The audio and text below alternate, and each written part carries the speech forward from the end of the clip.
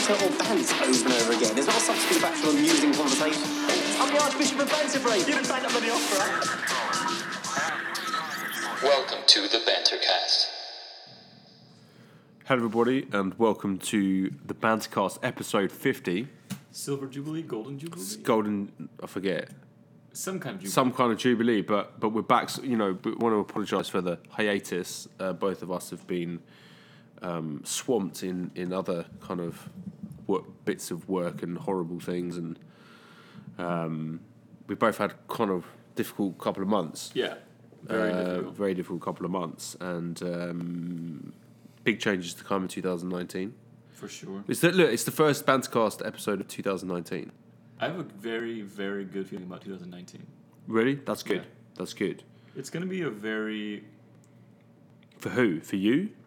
I think just for the universe. Just for the humanity as a whole. Humanity's going to come back towards balance, I feel. Is that because you had a dream that Donald Trump died? Yeah. I had Sorry, I just went straight for it because that was a pretty... Yeah. Let's retrace a little. We're going to take a couple of steps back. Basically, Michael got back from Vipassana. Yeah. Right? Do you want to just explain what that's about? If you've probably heard of Vipassana in many other forms or the word Vipassana, but I thought it was a kind of a soup. Yeah, it's a really delicious soup. Actually, it is kind of a soup. But what it is it's a meditation practice.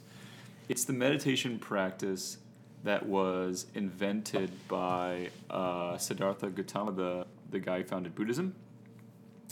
And it's been around for 2,500 years or so. Mm. Interestingly, it was lost for about 2,000 years from India, for a little bit less than 2,000 years in India. But it was saved in Burma. And an Indian Burmese kind of... not rediscovered it because it was being practiced in Burma, but brought it back to India and set up an organization called Dhamma, the Dhamma organization or Dharma organization, which provides free Vipassana all over the world. It's like in every major country. There's hundreds and hundreds of centers. By free, I mean free. Like you can just go and not pay any money. It's a gift. It's gifting. And then you can gift it to someone else if you want to. But there's zero pressure to gift. Do most people gift it onwards? I don't know. I did donate at the end, but there was never a moment where there was any pressure at all, or it was never even mentioned. Wow. Okay. The idea behind why it's free. It's a 10-day. There's many different courses, and there's 1 days and 5 days. But in order to do any of the courses, you have to first complete a 10-day silent Vipassana. Well, all Vipassanas are silent, but it's a 10-day meditation where you are in essentially a large compound, and you meditate every day for about 10 hours or so. So how long is Vipassana? 10 days. But you have to do 10 days meditation before Vipassana. Sorry, Vipassana really is just a technique. Okay. But a 10-day Vipassana is a 10-day Vipassana. So I did it for 10 days. So you did Vipassana for 10 days? Yes. Okay. Technically, I did it for 7 days. I did another technique for 3 days. We can talk about that. But yes, essentially, I did the technique. So it's basically this, and the whole idea of why it's free is that it should be a place of no expectation. So when you pay for stuff, you kind of think like, oh, I want my food to be a certain way. My bed's not comfortable. All this stuff, and all this stuff kind of gets in the way of your practice. Mm. So it's like, there's nothing in the way of your practice. It's like someone gifted it for you. Mm. Someone who came before you or someone else you'll never meet or never know gifted it for you. And that is a really important part of it, I think. So basically what happened is like with everything, whenever I'm suffering, I call our dear friend Teresa, friend of the show. Who's come on the show. Yeah. And delivered... She made me do tobacco on my nose. She blew tobacco up Ben's nose, which is amazing. Which I do regularly now. Yeah. I was like, I'm really suffering a lot of stuff. She goes like, go do a Vipassana. And I was like, what the fuck is a Vipassana? And she goes, oh, it's this technique of meditation invented by the Buddha. It's been around for 2,500 years. It works really, really well if you do it right. It's non-denominational. There's no spiritual component whatsoever. It's like learning a martial art or a technique of any kind, and she said it's beautiful, and I said, okay, I trust you. I'm going to do it. So I looked around the world, and every center, like from every country. I mean, it's like in every country, all full. Wow. Except for one in like the middle of nowhere in India, like a few hours from Delhi, and then one in Guatemala. And I was like, well, I'll take Guatemala. That's at least closer. It's not a bad flight though, is it? It's not too bad. I mean, like, it's like one change of plane. But Guatemala is fucking amazing. It's my first time ever there. Oh my god, it's so beautiful. It's like it's where the Mayan civilization was born and all that stuff. Yeah. So it's like very Mayan. And anyway, so I get there and you get to the center, and I got there like pretty late, and we basically went straight into meditation. And I guess I never really thought about. I mean, I meditated before, quote unquote. And I did transcendental meditation, and I did Headspace and all that stuff. But I never really thought about what meditation was. I was just like, yeah, meditate, whatever. And this is like a practice that works. And there's hundreds of thousands of people it's helped over centuries. Millions. Millions of people, hundreds of millions maybe. Well, maybe millions. Millions, I think so. I mean, there's millions of Buddhists. Whether they actually... Yeah, exactly. Well, it's very... The thing is, like, you realize, like, what... Anyway, yeah. I mean, like, it's been around for 2,500 years, so it's... A lot of people have been helped by this. And it's a very, like, sort of deal with reality as it is type art, which is, like, if you don't run, you're not going to be a good runner. As much as you think about running, and as much as you research it, and as much as you hope, and as much as you pray, you're not going to be a good runner unless you run. You're not going to be good at jiu-jitsu unless you do jiu-jitsu. As much as you think about it, and then, dealing with reality as it is, a guy in pajamas is going to choke you out if you don't learn how to do it properly. Right. The same with meditation. If you don't practice it won't work. Right. So their idea is basically for you get up at... So I get there, I do my meditation in the night, and... meditation at night time? Well, I arrive at night, and then it started the next day. So you arrive the night before it begins, and you have a meditation session, and you sleep. So I was sleeping in a giant dorm room, basically, with like 15 other people. You can't talk to them? You can't talk to them. Not even like, hello? No, you can't make eye contact. No eye contact? Yeah, the whole idea is that you're really alone with your thoughts. Wow. Okay. Yeah. And the idea is what it wants to do. It's all deliberate. Everything, you realize it's all completely, every single thing is deliberate. It's been thought out. Completely. Yeah. And everything is important. So the way you eat is deliberate. What you eat is deliberate. Good food? Very good. But what style? It's Indian? all Ayurvedic design. So it's not in Indian, but like all the ingredients, it's all vegan and beans and that kind of thing. Fruit. Tasty. Yeah, tasty. Really tasty. It makes you feel good. Yeah, but you don't eat. You're supposed not to eat too much. You're kind of fasting a little bit. Yeah. Because you want to keep your body, like just the blood, kind of flowing. But you realize that what it's trying to do is get your inner voice to come out loud and clear, and then to gradually shift your attention from your voice, your inner voice, to your sensations. Yeah. So it's like the first 3 days you don't actually learn Vipassana. Right. Because you're not ready. Because you don't know how to focus on your sensations yet. Yeah. So the first 3 days you practice a technique called Anapana. Okay. Which is all you do from 4 a.m. until 9 p.m. See, here we are, 4 a.m. That's me, like... Yeah. I go to bed at 4 a.m. sometimes. Yeah, I know. Me too. Yeah. It's not good. Yeah, but that's not good. It's just... anyway, you get up at 4 a.m. And Anapana technique is you concentrate on the sensations that occur on the space between your nostrils and your upper lip. That's all you focus on. Nothing else. You're just focusing here. Yeah. I'm just pointing. We're not doing a video today, but I'm putting my finger in between my nose and my... You're just thinking about that. Yeah. And so you breathing onto it, or breathing. But it's more just like you're not changing your breath. You're breathing as normal. But why that point? Because for when you learn Vipassana, you do that amount of concentration like millimeter by millimeter through your entire body. Okay, but look, but why this bit in particular? That is Could it be anywhere? I think it's because that area is experiencing sensation, and so you want to be aware of sensation. Is it experiencing more sensation than another part? No, but It's just a part. this is a part. Like I don't fucking know. I'm not. Yeah. But like so that's really fucking hard. For how many hours? 10 hours a day. So you wake up at 4, Yeah. right, and then you meditate for how long? 2 hours. 2 hours, and then what? And then you You get go eat. breakfast, right? Yeah. And then what? And then you have like an hour, and then you go back to meditation. For how long? An hour. An hour. And then you break. And then you have like a 5-minute break, and you go back for an hour.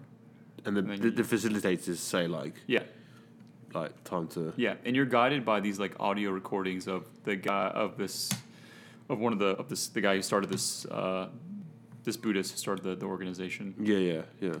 And so the funny thing is it's really fucking hard to do that even for a couple of minutes. Yeah. Because your brain just like goes into thoughts. So you start like watching movies of your thoughts basically. At least I do. And you no contact with the outside world. None. No phone calls, texts like No. how you doing? Everyone cool. Yeah. And your mind goes nuts. Are people trying to kill me here? Like, what's happening to my family? Are people in trouble? All this stuff, right? All the things, all these thoughts that come up all the time for you, but maybe you don't feel. Yeah. Now that you're alone with your thoughts, you experience the thought and then the sensation that's attached to the thought. Yeah. So what's happening for those first few Because days? I've got to that bit in meditation. I've got them. I can do that quite a lot, where I can get to a point where I meditate and I notice how thoughts feel. Right.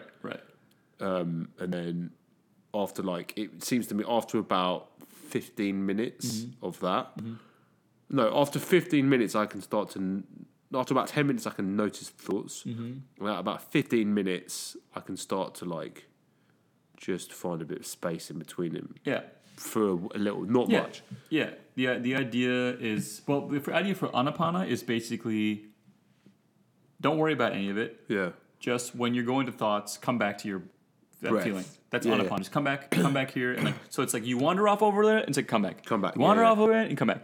And for me, I wander off for 45 minutes and fantasizing about something. Yeah. And then come back. And then wander off again. It was it was just amazing. And you can't jerk off. You're not supposed to have sex. So it was like sex, no, come back. Wow. Sex, no, come back to your nose. Sex, nose. What about sex? Nose, sex. And it's very funny. These cravings for sex come up. It's very interesting. And I was just having some of the stuff I was laughing about, and I was just anyway. It was Laughing out loud? Yeah, sometimes just because your mind is. Were other people making noises? Yeah, sometimes. I think that your brain is just trying to distract you. Or you're not saying it's trying to distract you. Your brain distracts you. That's what it does. The function of that part of your mind is distraction. Yeah. Distraction from sensation. Yeah. So anyway, for the first few days, you're just doing that, and I had the fucking hardest time because some really deep, suppressed memories started to come up. Coming up, yeah. Because at first your mind's hey, what about sex? What about this person? What about that? And what All about fun this and kind of gag, juicy? everything was all and it's right. oh, I see. Okay, well, I'm not gonna stop. What about this shit that you don't want to look at? How about this? This will distract you. Yeah. And you're come back to the breath, and it's oh, okay, well, I guess I'm gonna have to open up the box that I never wanted to open for. Here we go, motherfucker. And it did that, and that triggered me, and I probably lost 2 days of meditation dealing with these suppressed memories. Really? Oh yeah. I mean, don't need to go into it, but what were they related to? What childhood? Yeah. Childhood really, really stuff I don't even want to talk about because it was really tough. Yeah. Not that it's I don't want to talk about publicly yet because I still have to deal with them. Yeah, I haven't course. I haven't closed the loop on a lot of these, but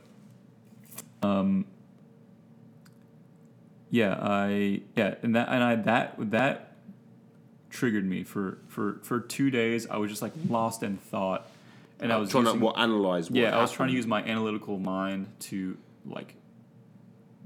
get out of it, bargain, try to not deal with it, to try to whatever. So that was really hard, really hard. And then your mind starts. You realize that one of the the nature of my mind is such that it's designed to like hurt me and cause suffering for me. And you listen to these lectures, and the basic philosophy behind Buddhism is that the deepest self, sort of at the quantum level, and this is why like a lot of Buddhists sort of predicted a lot of quantum mechanics like really early. There's tons of like sort of quantum physicists who like went into like research Buddhism in like the 60s because it was like it kind of like worked really well, which is pretty cool. So they're basically saying at the deepest level of your consciousness is this thing that feels sensations. So there's like your thinking mind and your whatever your which has thoughts and opinions and all that stuff. But like at the deepest part of the mind is this part that just has sensations, which is like feelings and of just like things that you feel, right? And these feelings arise in consciousness and they leave. So they're here and they're gone. Here and they're gone. And then on top of that is another layer, which has either craving or aversion to those sensations. So you have a sensation that comes up when you see a picture of your dog. Yeah. And that's nice. Or you might see a picture of something you don't like, and you don't like that. So and then on top of that is like another part, which is basically the self that like that sits on top of that, like that little like structure, right? So it's a feeling and sensations, craving and aversion, and on top of that is like the idea of self. These are all thoughts, right? Yeah. And the process of craving or aversion, so either wanting something or not wanting something. The funny thing is they're basically the same thing, which is wanting things to be different than the reality. Right. So I can't have sex right now. Right. I crave it, but I can't have it. Right. It causes suffering. Yeah. I want reality to be different. Yeah. I want more money. I don't have it. Yeah. I feel bad. Yeah. Or whenever I see whenever I get in a place that's very high, I get scared of heights. I don't want that. I don't like that. Yeah. So these things cause us to live our lives differently. So it's sort of like you have this. So would you say that you're almost like a product of your wants and your your reactions to sensations? That's all you are. So everything you create in this world, everything you do is a product of these. Is a reaction to a sensation. Is a reaction to I like this. I'm going to go there. Yeah, I dress this way because I want to feel this way. Yeah. It's sort of like you. Let's say when you were 8 years old, you stepped on a thorn, or a nail. You stepped on a nail and it went through your foot, and you didn't like the pain. And anytime somebody touched it or you stepped on it, it hurt a lot. Yeah. So what you did was, you built a really cool, badass like contraption, so that with wheels on it, so you didn't have to feel the pain. Yeah. And then you like learned how to make it kind of cooler and better, and then you realize, wow, like it doesn't fit in my house. I better get a bigger house or a bigger door. Yeah. And then you thought, oh, I need to get a special car, and I got to fix that. So like all these like this infrastructure of your life. Is designed to avoid the pain that you feel when you step on and that is the root of your consciousness. Like, and if you it's not necessarily a bad thing though. It's neither bad or good. That's just observing the mind. That's just okay. Yeah, I was thinking about this. Why? I moved to a specific place. Yeah. Recently, because I feel like it's healthier. I like the way the place makes me feel. Right. And because it's healthy. I think it's because it's good for me. Well, I'm just saying, like, I'm just observing the mind and how it works. Like, I'm not like the value to say about value, but like, that's sort of how it works. So, like, and if you want to know about why you do things of any kind, just stop doing them and see what happens. So, why do you dress the way you dress? Stop dressing that way and see what happens. You're going to have a feeling, and you're not going to like that feeling, and you're going to go back. Yeah. Why do you... Whatever. When you're doing the meditation, you're just observing that behavior. So the next part is Vipassana. Okay. So Anapana was the first thing, and and again, I'm talking like some fucking expert. I could barely fucking meditate. Like I'm not in any way. Like I'm just explaining what happened. Like I would be able to meditate for a few minutes at a time, and then like go watch a porno of my thoughts for, an age. So I'm in no way suggesting anything other than I'm just explaining. But I'm a pretty good listener, and I understand what the point is. But I wouldn't say like this is more of like me intellectually explaining it. It's another thing to actually experience and do. Yeah, of course. Doing a good job. You're doing a really good job. Yeah. I mean, it's like I'm explaining to you how people like train to like climb like mountains and shit, but like climbing Everest is pretty fucking hard, and I don't know that I could actually do it, but this is what I did. So Vipassana, like in Anapana, is about awareness, but it extends inch by inch over your whole body. Yeah. So whereas you're just in the beginning, you're just trying to focus on the sensation above your lip.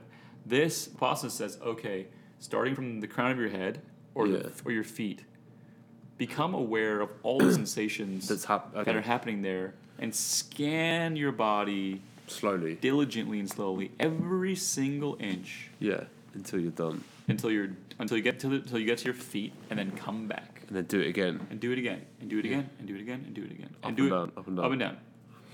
And you become aware of all these sensations, and then you become aware of all these thoughts about the sensations. And you come realize that you have two thoughts about sensations. I don't like this, or I do like this.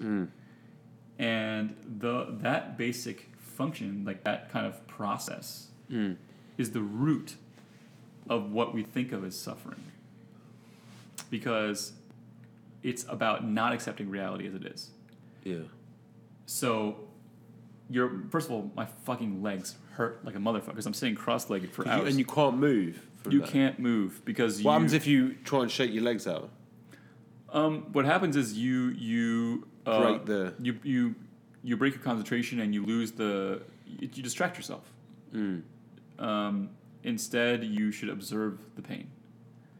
So you start observing your pain. Be like, I don't like this pain. This hurts. And the fact that I don't like this pain makes it worse because I'm like, fucking, I go nuts. Like, I don't want this. And the fuck, I have it. And I don't like it. And I don't want it anymore. Yeah. So it's the same in life, So that process started bringing up first physical pains, but then I found my character is such that I'm pretty good about aversion, like which is like experiencing something, like dealing with something I don't like. I'm pretty good with that. Yeah. So like if my legs hurt, I could like deal with that. Yeah.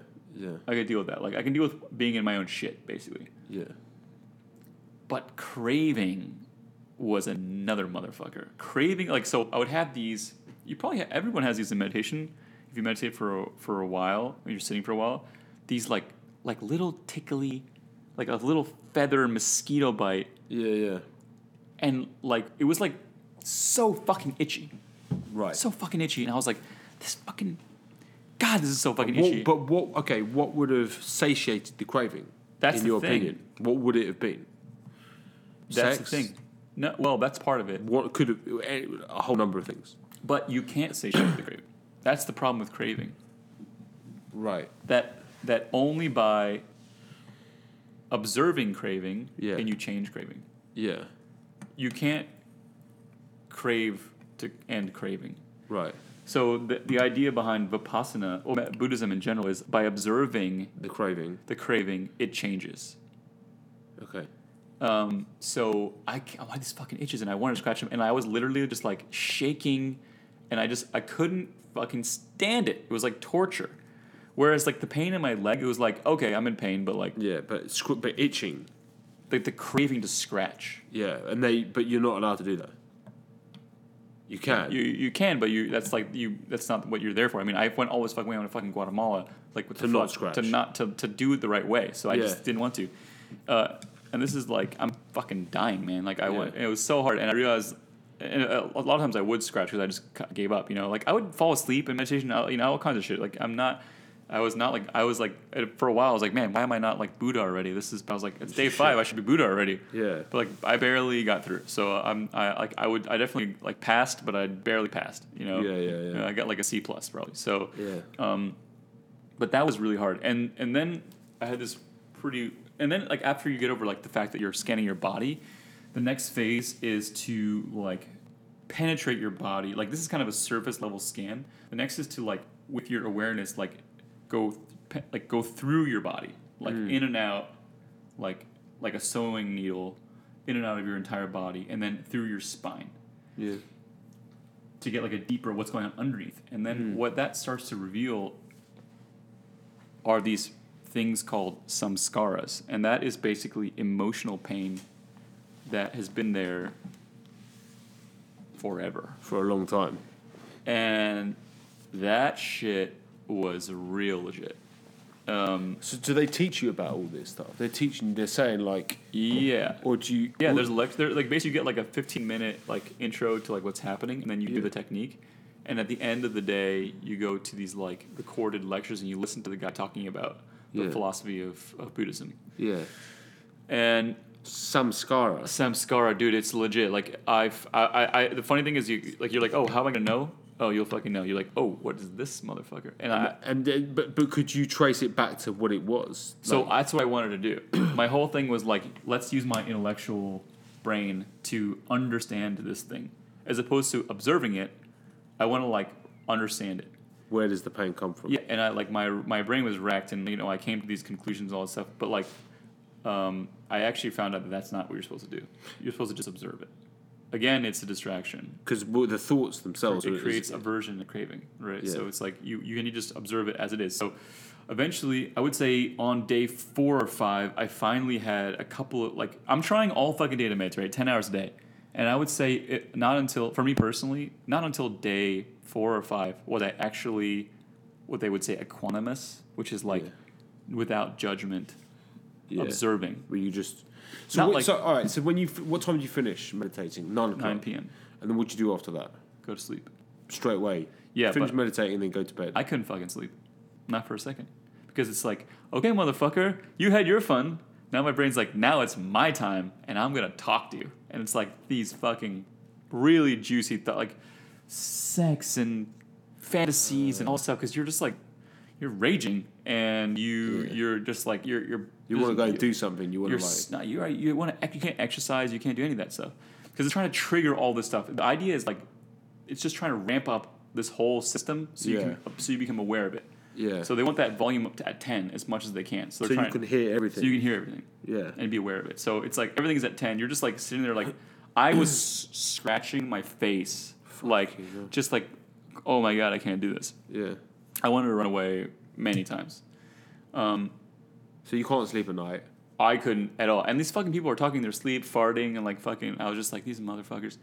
And the worst thing at the time for me was, so you get one piece of mental stimulation, which is you get to go see a lecture or listen to a lecture from one of the founders at the end of the day. And he talks happy to like... Right. And I'm so excited for that. It's like, it's like the one thing, it's like stimulating. Yeah. What if, here's just a quick question, right? Yeah. What if that's what death is? What? Listening to lectures? No, you're just alone with yourself until you become... That is death, yeah. Until you become... You know what I believe? Yeah. I believe that, like, consciousness came and it got bored and lonely and it created all this shit as a distraction. I've had experiences like that. Yeah. I've had experiences. The last time I was in Peru, the experience I had was like when I did Vilca, which is the most potent psychoactive compound we know about. Yeah. Which is DMT, 5-MeO-DMT, bufotenin, and something else, right? It's got like everything in it. And I did that shit, and I went, but that was the experience I had. Yeah. I came like I shot through like to another space, right, and was like chilling out in this sort of like this other realm. It was like the place I'd come from, before anything. I was there in Vipassana. Yeah, and I was like, oh yeah, I just made it all up. Yeah, I just having this experience because couldn't deal with being alone by myself.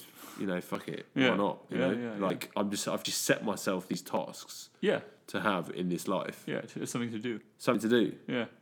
Yeah. And this is what the eternal self does. The eternal self, like. Yeah. I don't know why. Well. I mean, why anything? I guess. I don't know, but I had my experience with that was basically. So when I finally, I got a few minutes of equanimity, after days of trying, like I would say I got 4 or 5 minutes. You got some time of just of observing something truly equanimously, like detached. Yeah. Because it's really hard for me because my mind just wants to understand and judge and think and imagine and all this stuff. Well, intelligent people are like, that's what they say. Intelligent people way more depressed than other people. Yeah. Well, thank you. I must be fucking smart. So I felt this really deep emotional pain, really deep, like, maybe like something like that would have been like passed on to me, like, or something, kind of what it felt like. Ancestral trauma. Yeah. It was like... I think that stuff is legit. It was the worst pain I had felt up to then, but not as bad as the one I felt after that. But... So you felt... so this is the worst pain up to then. Yeah, and then it got worse. Yeah. And this was based on what? On what? Just feeling. It felt like my chest had been like ripped open. Like it felt like I would touch it sometimes. I'd be like, "What am I fine?" It was like it felt like my rib cage had just been ripped open. And I was like trying to observe it without. Where the fuck does that come from? Yeah, I was trying to observe it. And I finally, after it lasted for days also. So it was like I was in this pain for days. So I'm like scratching my face. I'm like, what the fuck am I going crazy? And I finally got to a point where I was equanimous with it. And then I literally felt... So it would you'd stop meditation, then you come back the next day and the fucking pain would start again? No, it would last through meditation. It wouldn't go away. The pain was just there all the time? Do you not like go to the facilitators and be like, I'm having a heart attack? They were like, observe it, be equanimous. Did you talk to them? Yeah. You could go. Oh, there's one thing you could do. You can ask questions about the technique to the professor for a window of time, like half an hour or an hour a day. There was an hour period you could go and ask questions about the technique, but you couldn't like chat. But I was like, hey, I'm feeling really this deep things. They're like, okay, yeah, that's normal. Just observe it. And I'd be like, don't you understand? It fucking hurts. So like, that's what it is. Observe it. Yeah. So I got there. And then I felt this, so I'm sitting there. It makes you think, like, what is pain anyway? What is a lot of illness? There you go. Disease, for sure. dis-ease. For sure. Yeah, for sure. Yeah. So psychosomatic. Oh, 100%. So I observe it, and I literally felt this like tingling, and then this like opening of my like third eye. As crazy as that sounds. Yeah. And I was just like, oh, what is that? Oh, I was like, whoa. I was like, first I was like, okay, I'm going to observe my third eye opening. And then I was like, what the fuck is that? How did you know it was your third eye? It was right in between my eyes. And it was just like this, it was like this kind of blinking, it felt like a blinking and then it felt like a zzz, the kind of tension kind of like building. Fuck, this is, because the exact same thing happened to me on ayahuasca. I told you about this. Oh, yeah, you told me. The literally exact same thing happened to me on ayahuasca when I had this experience. I don't want to take over the narrative on this, but I had this experience where I think it was on the second night I did ayahuasca where I felt this like other fucking eyeball in my head. Like I knew it was instinctively knew it was. Yeah. I'm like, okay, this is the third eye. This is what they're talking about. This is what everyone talks about. I just thought it was bullshit. Yeah. Like this is why Hindus have the dot on their on the forehead, right? This is what the Buddhists talk about, right? This is what lots of the ancient Egyptians were on about. Mm-hmm. Yeah. And then so for me, I heard it. It was like and then it popped open, and it was like light came. For me, it was like it was light, and I could perceive like another dimension, almost another kind of like layer of reality. Yeah, mine was a bit different. So it took me time. Like I would be like, and I'd be like, can't observe it equanimously. And as soon as I was no longer equanimous, it was gone. It was gone. Wow. And then I'd be like back in my body, and I'd back to the pain, and then it'd be like I'd feel it again, and all of a sudden, so I'd observe the pain, and I observed this opening kind of happening, and then it was like. And I was like equanimous, it was equanimous, like observe, and finally it was like, and then it was like being like a rocket ship just launched me. Wow. And I was just like, my eyes are closed, and I'm just like shaking. Fuck. And the professor actually asked me the last day, the day at the end of it, like what happened to me that day, because like he was like, you were having a serious storm. Yeah. And I explained. He says like that's pretty normal. So I felt that samskara pain like shoot out of my third eye. Wow. Like a rocket, and my head is like You thought that you shaking. released a lot of I released it. Yeah. I cleared it out.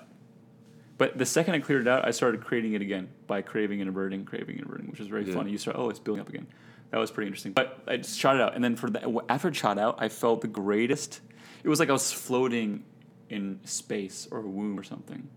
It was like the greatest peace I've ever felt, and I was like, oh, that is so nice. I want that. And the second I was like, I like this. The second I was like, this is good. Back lost it. It's like back into suffering, back into like the human experience of suffering, of crave, avert. So that was pretty crazy. But that was like a moment of pure, like kind of being shot through into something. Yeah. You're talking about with Vilka. It was like I was shot into this place of pure consciousness. Yeah. And just this beautiful, and it's crazy that I was like the most sober I've ever been in my life. I mean, there's no fucking caffeine. I mean, there's literally nothing. It's just I'm literally scanning my body and experiencing this. It does then also. So I'm going to take slight issue with what you're saying there. Okay. And the idea that we're somehow sober ever. Right. Yeah, our you're brain right. is a drug factory. Right. We're a chemical factory. Right. So it's one of these things where people say, "Oh, you're on drugs." I'm like, "Yeah, motherfucker, you're on drugs all the time anyway." Yeah. Right? It's called serotonin, Right. and you have DMT in your brain as well. Yeah. And you've got all sorts of other things. You've got melatonin. You've got all sorts of chemical. What I mean was none of it came from It wasn't outside of my body. enhanced. It was never exogenous. Everything came. Well, you were eating food. That's rich in serotonin. Yeah, I'm just taking it. Yeah. My point is that like.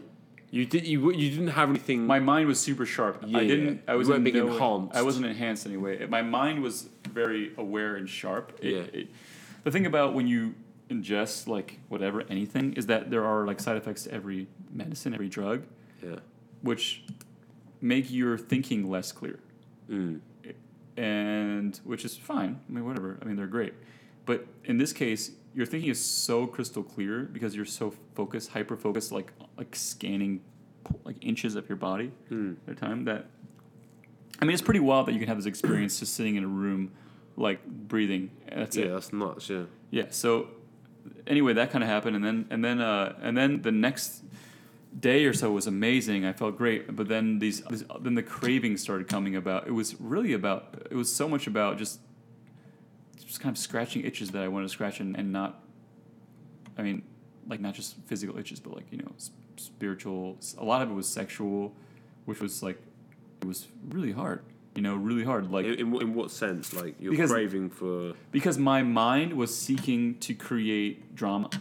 Right. And it was like scanning, what about this? Like, this is not working with this guy. This is not working with this guy. And it was like, what about sex? And it was like, aha, motherfucker, you want this. Yeah. And it's like, well, we're gonna play some, visions for you that are gonna like take you right out of this thing, because like I don't like what's happening here. Yeah. Like my brain was in full revolt, my body was in full revolt. They're like, stop this! What are you doing? Yeah. You are destroying us. Yeah. And it's like you are not gonna get away with this. Basically, it was like my the monkey will. brain. The monkey brain was trying to fight back. Yeah, and it was like a test of my will. Yeah, to override. Yeah. The monkey mind. Yeah, and I don't think I beat it. I think that because But you know it now. Yeah, I'm so aware of it. I'm so aware of it. But that aware of everything. isn't that the sort of. I mean, I don't know. Maybe this is, and I hear this a lot with people who've done a lot of work with things like ayahuasca. Is that they realize that over time, like you're not trying to beat anything. Right. Right. These parts of yourself. Right. Exist for a reason. Right. But it's kind of like observing them. You observe. You become like the parent. Yeah. Yeah, I became like the parent. Yeah, I totally did that. Yeah, you become the parent, and you go, all right, cool, Yeah, whatever you want to do, it's fun. But listen, I mean, I've got a 10-month-old baby, right, and I try to control him sometimes, right, and then after, like, so I have this sort of mini battle, right, where we try to control him because he's, sticking his fingers in plug sockets and whatnot. And you tell him not to, and then he looks at you and he's like, ha ha ha, I'm going to do it again. And he does it while he's looking at you. He's like, ha ha, and he sticks his finger in the plug again. Yeah, that's adorable. And then, it's not. The thing is you can get angry about it, or you can just be like, look, this is how it is. You've got to stop doing that, and you pick him up, and he goes back to it, and then you pick him up again. You have to keep doing this thing. Yeah. And you can get angry with it. Yeah. But it's just, that's what he does. That's what he does. He's a baby. Yeah, it's a baby. baby. And that's what you are. That's what you are. You're a fucking monkey. Yeah, it's absolutely right. Yeah, you're right.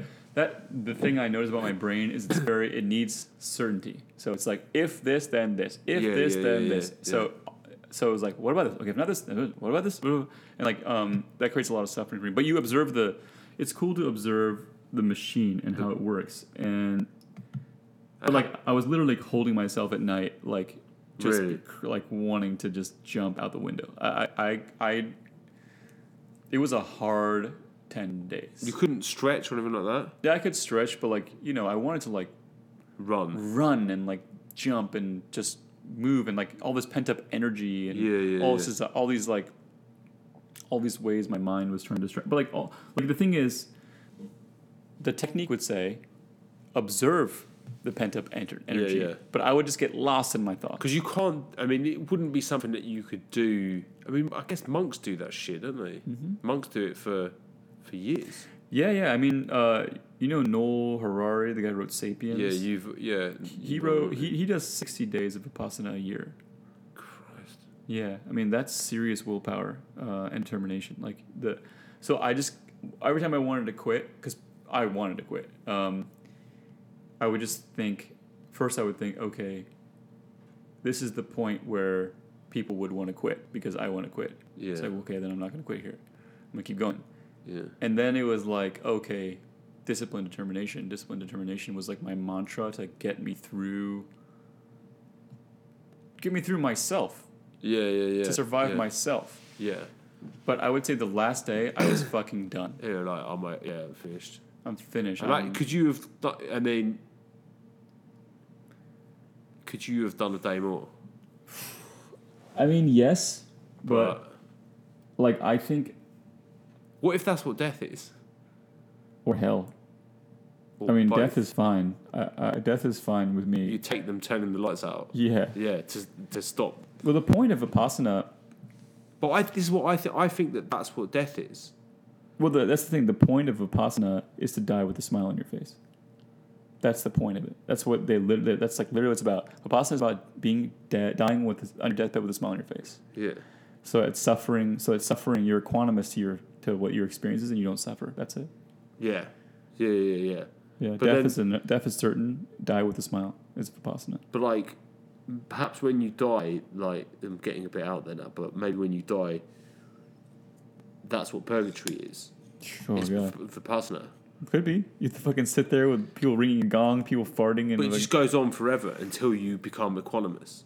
Yeah, I think that is what Buddhism says, that you continue to be reborn until you are equanimous. Yeah. Like the soul is working out these samskaras. Yeah. And when you clear one out, it's like one less stone in your backpack. Yeah. Until you have no stones left. So do you think you've got a few more goes around the sun? Yeah. Yeah. Yeah, I'm not an enlightened person at all. Not an enlightened being. No. Yeah. I would like to be. It sounds amazing. It felt amazing. But I know I'm carrying a lot of stuff that This is your karma. Yeah, this is my karma. But it's all created by myself. So there was this guy. Like I said, did I talk about the shaky leg guy? Yeah. This guy story? who kept shaking his legs. Oh yeah, well I don't know if I told it in the podcast or not. No. Oh yeah, so I get to these lectures every night, and I'm like looking forward to it, and you sit down, and there was this guy who kept fucking shaking his legs, like it looked like he was fucking having a wank, like jerking off in the fucking room, and I was like, this fucking guy, This motherfucker. this motherfucking shaky leg motherfucker. But he wasn't jerking off. No, he wasn't jerking out, but like he was like shaking his leg in a way that looked like he was jerking off. Why was he doing it? Who knows? I mean, it's fucking hard. He's probably freaking out. Yeah. It's fucking like, dude, I get it. Like, Yeah. but at the time I was like, this fucking guy. Yeah. And for a few days, I was having aversion towards, like, get me away from fucking this dude. I don't like this guy.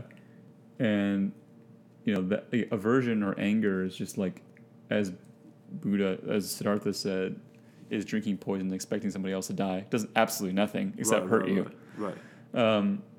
But I was kind of avoiding him and all this stuff. And then I had this moment of real, like, I just wound up crying my eyes out just thinking about my mom and how much she suffered in her life and how it was all unnecessary and how I was suffering too and with her. And I started crying, and then I felt so much empathy for everybody at that point. And Even the shaky leg guy. when I walked in, I see shaky leg guy. I was like, "Oh man!" You shake that I was fucking like, leg. "You shaking leg? You shake those fucking legs, baby. You shake them up, man. I love you, dude. Just shake them up." And I was like, "You shake his legs?" I was like, "Yeah, go on, shaky leg guy. You shake those fucking legs." And that was a cool moment because I felt really good in that moment because I could like love everybody and I could love shaky leg guy, and I realized it's all kind of created in me, and that suffering is just.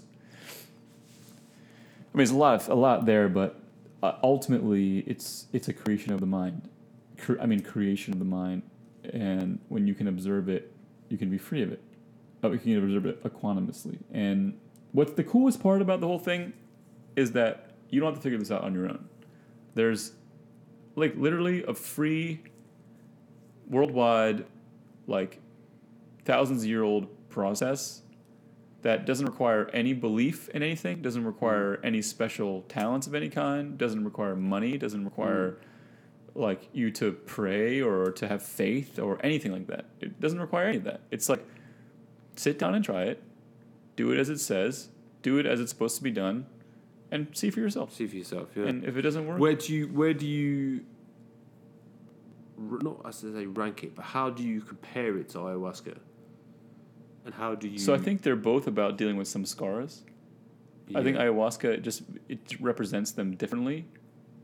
But I think that ayahuasca is more of a shotgun, Yeah. and Vipassana is a surgery. It's a scalpel, and it's very precise. Whereas ayahuasca, like you kind of like whoa, you get a lot of other stuff that like noise. It's much more noise. It's much more of a shotgun. A lot of like irrelevant stuff comes out. Whereas this, it's like you're so laser In on it. It's really But precise, and it's a scalpel. I guess. So for me, okay, this is what the map of reality that I have in my head, right, and the one that Buddhism outlines, and the map that Buddhism creates, Yeah. like, which is kind of like what my brain is capable of understanding. Yeah. But then when I did ayahuasca, I was like, okay, I don't know what the fuck is going on. Like, I don't know what's going on. Like, there are other layers of reality that I cannot understand, that are beyond me, beyond my comprehension. And that doesn't seem to be addressed in Buddhism. Yeah, so I would say that that's not what Buddhism is about. It's not about presenting with you with a worldview about the nature of outside reality. So it's just helping you to observe. It's just saying Cool. there's a road to relieve you of suffering. Okay. And in life there is suffering Yeah. because of the way our minds have been built. Yeah. If you follow this path, you won't suffer. It's not a religion that prescribes a structure on like the framework of reality that you describe. It's really about the mind and the consciousness and the soul. It's not. It's like maybe the soul is in a 8-dimensional whatever. Maybe the mind is. Maybe there is another reality. Maybe, but at the end of the day, sensations come. You crave or avert them. Yeah. You create a self on top of that to avoid the craving or the aversion. All of that is creating suffering for you. None of it's real.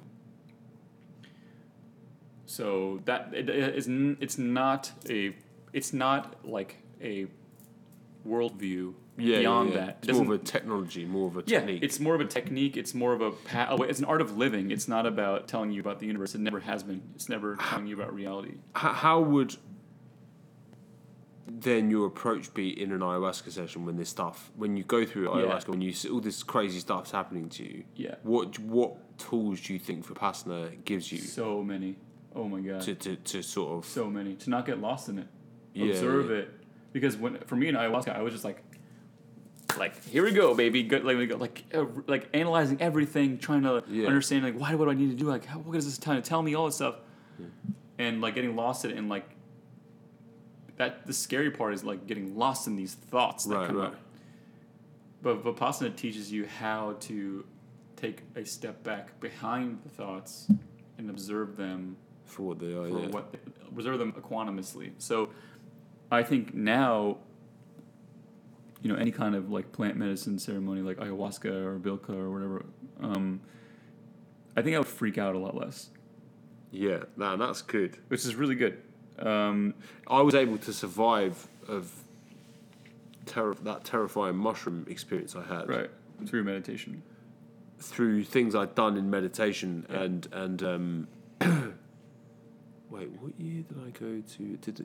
It was what I'd learned in meditation had helped me to survive it. Yeah. Like going through a terrifying experience. Right. And having the presence of mind by saying, okay, I'm just going to observe this and I'm not going to react to it. I'm feeling this, I'm going to observe it, it's going to rise and it's going to fall. It's going to rise, it's going to fall. I've been here before. Yeah. It's nothing, this too will pass. Like everything is temporary. Yeah. Yeah. I definitely remember that. Yeah, I think it's really important. And I think that so also in life, when, like you said, your brain is a drug factory. So when, like, the spike of, like, cortisol comes, and it's like, oh, fuck, I'm fucking terrified. You actually can, wait a second. You can observe it. The act of observing changes it. Right.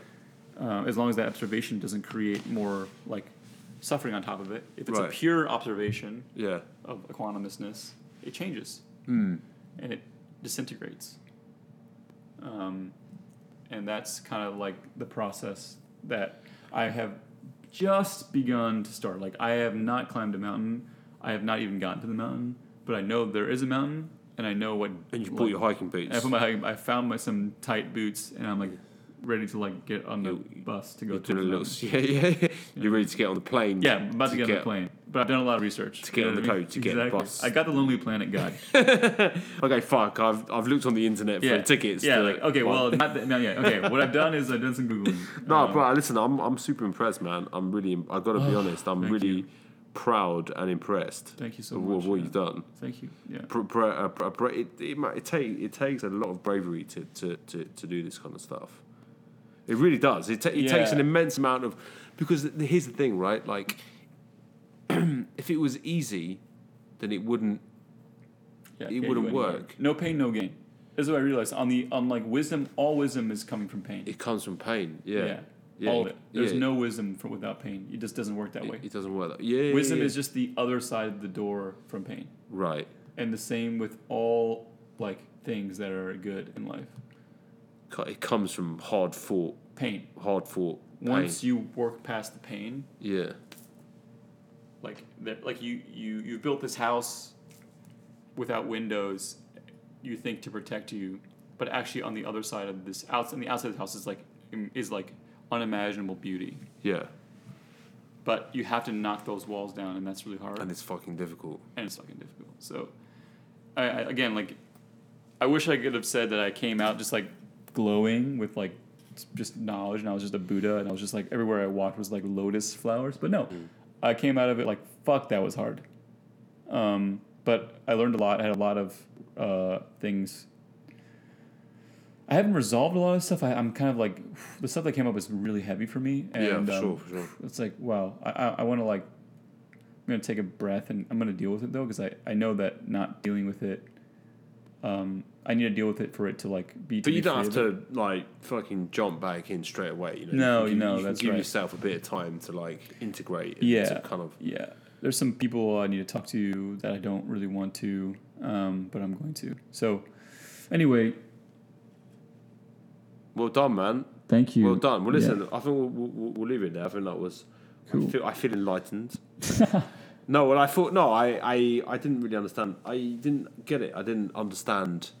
I knew that it was challenging. I heard people have done it before, but like that was a really good overview of it. Yeah. And if anyone's listening, if you want to find out more, I'm sure you'd be happy to chat. Happy to. And you can go to dharma.org, and that shows all the. It's free.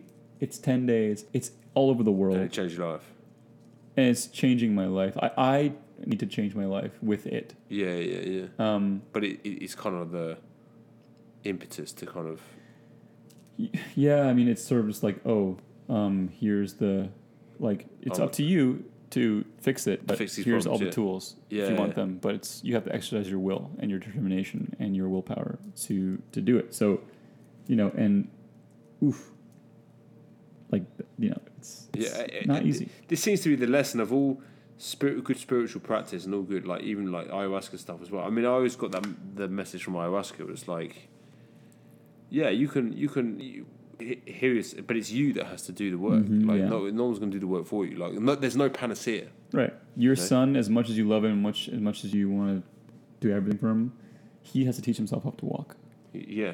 He has to you can show him what it looks like. You can be there with him. You can like move his legs for him, but he has to figure it out. He has to figure it out for himself. Yeah, and that's true in every aspect of life. So anyway, yeah, if you check it out, feel free to talk to me. I'm happy to share. Just message us on Facebook. Yep. Man, I hate Facebook. I hate Facebook too. I really fucking hate Facebook. Anyway, that's another. Okay, everybody. Michael's he's Vipassana it out. I'm Vipassana it out. All right, everybody. Love you all, and we will see you next week. Yes. Bye-bye.